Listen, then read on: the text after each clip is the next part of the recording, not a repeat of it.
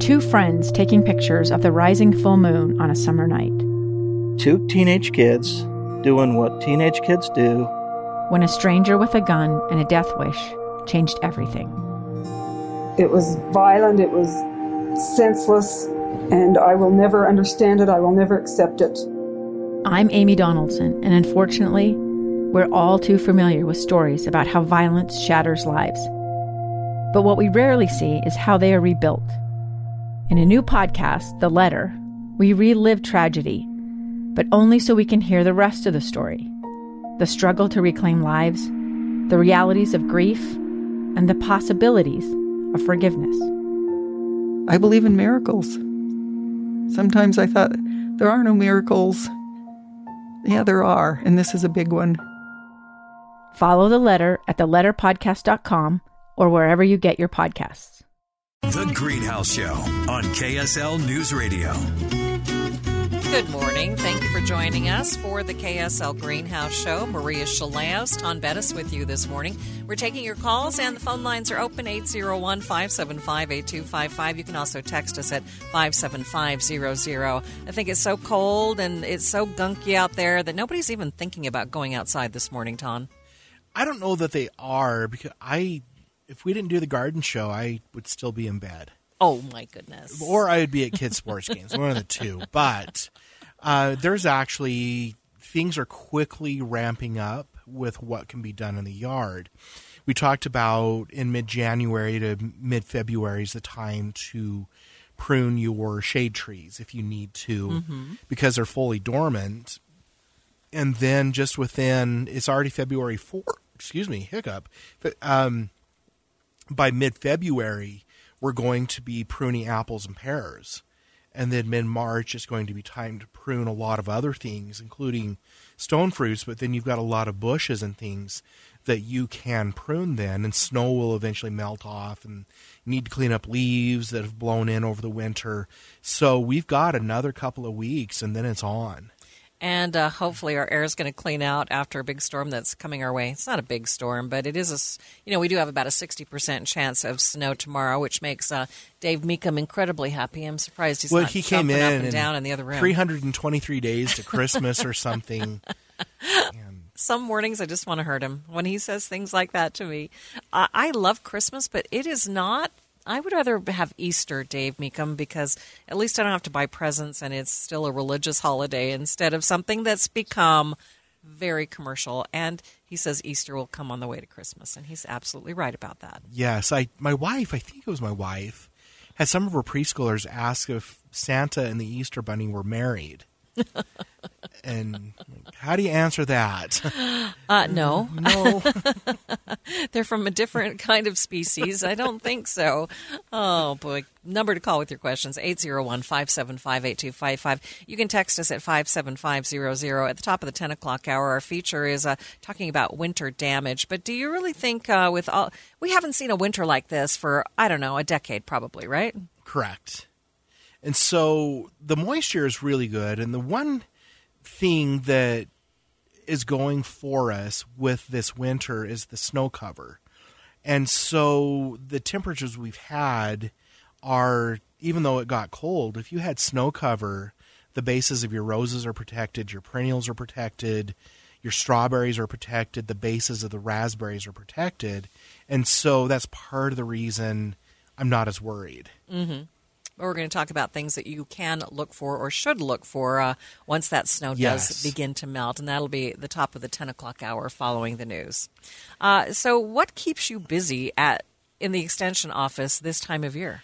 Well, it's a lot of industry groups, whether it is the Lawn Care Association or the Parks and Rec Association, the fruit growers, agronomic groups, the field crop growers, onion growers are all doing crop schools right now because they don't have time as soon as the snow melts off. Once the season gets going. Yeah. And so myself, JD, Mike, Sheridan, the ag agents are incredibly busy this time of year because they're putting on crop schools. I know that Kaylin Taylor and Jake Hadfield are two ag agents in Juab and Millard counties, have been moving their crop show or their crop school on the road, and they're doing a couple a week. And then we had the fruit growers meetings, which were a 3-day event, but the planning for that is extensive to have 2 days of classes and a tour and luncheons and everything. And so a lot of what we are doing right now is actually helping industry groups, green industry groups, and agriculture with educational needs before they start in for a new season. Yeah. Are you starting to get concerned that we've had a lot of water this winter and people aren't going to be as focused on drought-tolerant planting? Yes, I am worried. I think that slowly people are getting in mind that even in good years with population growth, that it is just going to be something that is part of our culture. And it's not that our yards need to look like those in Las Vegas or Phoenix or Mesa, but reduced areas of turf is going to be a definite must, with more drought-tolerant plantings of things that are still very beautiful, but just different than what we maybe have used. And so that's going to be something that is always with us. I've been following the news a little bit on the Colorado River Compact, and it's looking like in some of the literature I've read that states that use Colorado River water are facing 40% cuts in what they're using on top of what they already committed to. And so Utah hasn't used a lot of it, but contractually we have rights to Colorado River water, and our Southwest, as their population has been growing, has been looking more and more at the Colorado River as a source of water to sustain that growth. And you've got states like Nevada and California squawking, saying, hey, you haven't had the growth yet. Why don't you use what you have better and more efficiently? Because it's just, you're taking a diminishing resource. And so no matter what, even in good years, especially when we start hitting 4 million, 5 million in population, we're not building many new reservoirs. The ones we have are smaller. They're enclosed in big tanks, and it's going to become more expensive to irrigate. And we're just going to have to change the 90% of our yard being in turf to other things. It's a good opportunity. It's buying you a little more time to plan and actually put in a more drought-tolerant landscape. If this keeps up, we may not need to activate our sprinkling systems until mid to late May on the Wasatch Front, and maybe into June in colder mountain valleys. That is a benefit, but we will dry out during the summer. Unless we have that once in 100 year, where we get lots of rain during the summer. And so I think that it's giving us a reprieve. We're still in drought. Our reservoirs aren't full yet. The ground was so dry that a lot of the moisture we received is being absorbed into the soil and not running off like you would expect it would. And so if next year we're like this, also, then we would really start to say, okay, the Great Salt Lake's going to fill up a little bit more, Utah Lake's going to fill up a little bit more, and we could start looking at some of this runoff for that. But this year, the soil was so dry that a lot of the water is staying in place. Yeah, and why would you want to waste so much money and water when you could have something that is more drought tolerant and just as beautiful? I think it's a great opportunity to plan and maybe do smaller areas at a time, because it's not cheap, Ton. No. To change up your landscape. We have to admit that it's not cheap, but there are programs available, and if you do a small area at a time, it makes it more manageable. It does. And so the Weber Basin, Jordan Valley, and Central Utah Water Conservancy districts have programs in place that you can redo your park strip. You can use another program called Localscapes that you'll get partial reimbursement, and it depends on what you're doing, but I've heard an average is 30 to 40% of the cost for areas that you're doing. You do need to meet certain requirements and submit plans and let their horticulturists go over them and then follow their process. But still, if they're going to help you pay for 30 to 40%, that's substantial. Yes, and I think they do have caps even on that, but it is substantial. There are programs now that I believe will pay you per square foot for removing turf and putting it into other styles of landscaping. And even with the yards we have, when you think about the irrigation, and 15, 20 years ago it was just water everywhere, as inexpensively as you can, but we can have yards that look very similar to what they already do and probably use 30 to 50% less water through a process called hydrozoning, to where we're using drip and micro sprinklers. And then you obviously have your lawn sprinklers. And one thing with these is that as the plants grow, the irrigation isn't static, and you need to go in and change the kinds of irrigation. So because a fully grown shrub or tree is going to need a different kind of irrigation than something newly planted, but 30% to 50% less water is huge as far as conserving water in our state. Yeah, and if you are thinking of doing something like that, there are great programs held by the Extension Service, Conservation Garden Park, places like that. They offer these great programs that teach you how to put together these landscapes on your own. But I hope they start ramping up the number of programs available, because last year when we were doing our Dig Around Town calendar, a lot of these programs fill up so quickly, they almost don't have enough people to be educating people, to teach people how to really do this. Yeah. It is something that there's a lot of demand for. Conservation Garden Park especially has a lot of pruning classes and how to design flower beds and proper maintenance of turf, and these are all offered at very low cost or free, but you register and they fill up. Weber Basin Water does the same. Central Utah offers a lot of classes online, so if you are in Central Utah Water Conservation District, Conservancy District, get on their website, because they offer these classes, at least they have online, and they don't cap the numbers. So there are some resources out there, yes. Number to call with your questions, 801-575-8255. You can also text us at 57500. 2 years ago, Americans watched in horror as a crisis unfolded at the Kabul airport. She was tear-gassed and beaten. Images of thousands desperate to escape Taliban oppression filled our news feeds. More than 80,000 Afghans made it to America. But the story didn't end there. It was very cold. There was no power, no heat. Who would help our newest neighbors? I'm Andrea Smartin. In Stranger Becomes Neighbor, you'll hear the stories of some remarkable refugees who left their homes and their dreams behind, only to start over from zero. Their only possession was 3 blankets. And you'll meet Americans who stepped up to help them. You want me to come when you deliver your baby. What can one person do in the face of an international disaster decades in the making? That's Stranger Becomes Neighbor. Find us at kslpodcast.com.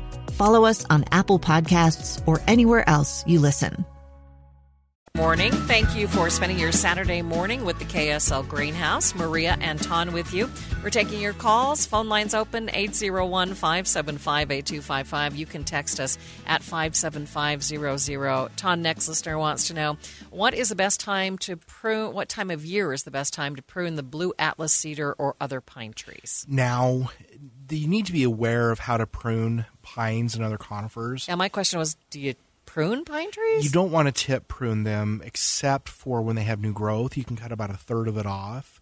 If you're taking limbs out, you pretty much need to take them back to a major branch intersection or to the trunk, because when you make a cut into older growth on conifers, it will not grow back. Okay, so now's the time to do that if you want to do that. If you're, say, raising up underneath a tree to see under it, or if you have a branch growing into a fence or into a house, now's the time to do that. But you need to be careful, and I would check out some fact sheets on pruning conifers. Okay, you had a question about the Mondale pine. Yeah, so this one says, Mondale pine says, I bought Mondale pine from Star Nursery in St. George. It's growing great in central Utah County, but I don't see it should up here, so I'm grow here, probably what they're saying. Am I going to have problems? So Mondale pine is commonly grown in California and St. George because it is native to warmer areas. Mm-hmm. And so it's one that is hardy to zone 6B. So if it makes it through the last weather we had last week, it should be fine, but they probably have the only one in the county. Wow. So it is something that's not usually grown here because we have so many cold hardy pines, but it's hardy down to about 0 to -5 at least. So I think it'll be okay. But there's a whole host of pines grown in warmer areas that are not hardy here. Canary Island pine, the Mondale pine. There's 3 or 4 of them that we just don't grow here. So okay. Well, Colleen is in Taylorsville. Good morning, Colleen. What is your question? Good morning. I tuned in just after 9 and heard you talking about the drought-tolerant grasses. I guess it was 3 seeds put together. At least. I'm not sure of the exact mix. Go ahead. It was 3 grass seeds that were drought-tolerant. I'm wondering where to get them, and can we use it for overseeding? You probably can, like in theory, but they may have restrictions on how they're allowing people to use it because it has been in short supply. And your best option is to call the Salt Lake County Extension Office or whoever administers your irrigation water. So whatever authority is doing that. Okay. Yeah, he was talking about a special mix that's been put together and is being promoted by Salt Lake City. Yeah, Salt Lake County. Salt Lake County, I think excuse City too, but yes. Okay, so to call Salt Lake County and talk to them? Yeah, whoever your irrigation water comes from, sometimes there's some different... Taylorsville, Benyon, I believe. So you could call them and see if they have it available. All right. Thank you. All right. Thanks for your call this morning. Before we go to break, I wanted to mention really quick that a lot of different entities are offering fruit tree pruning classes. Mm-hmm. And there's a big orchard group down in Utah County, Cherry Hill Farms, that's offering pruning classes on peaches and apples. And they're going to be a lot more in-depth than just the standard 15, 20 minutes. And so I believe the registration is $20. But as these pruning opportunities come up, whether it's, the Conservation Garden Park or Weber Basin, I like to bring them up. So many people want to know how to prune. But you can go on the Greenhouse Facebook page and get information on how to register for it. Yeah, and it's so important to know exactly how to prune these things. I didn't know till I started taking the Master Gardener classes that it's not just giving the tree a haircut. No, it's not. And you can, fortunately the trees will grow back, but you can do a lot of damage if you don't know how to prune correctly.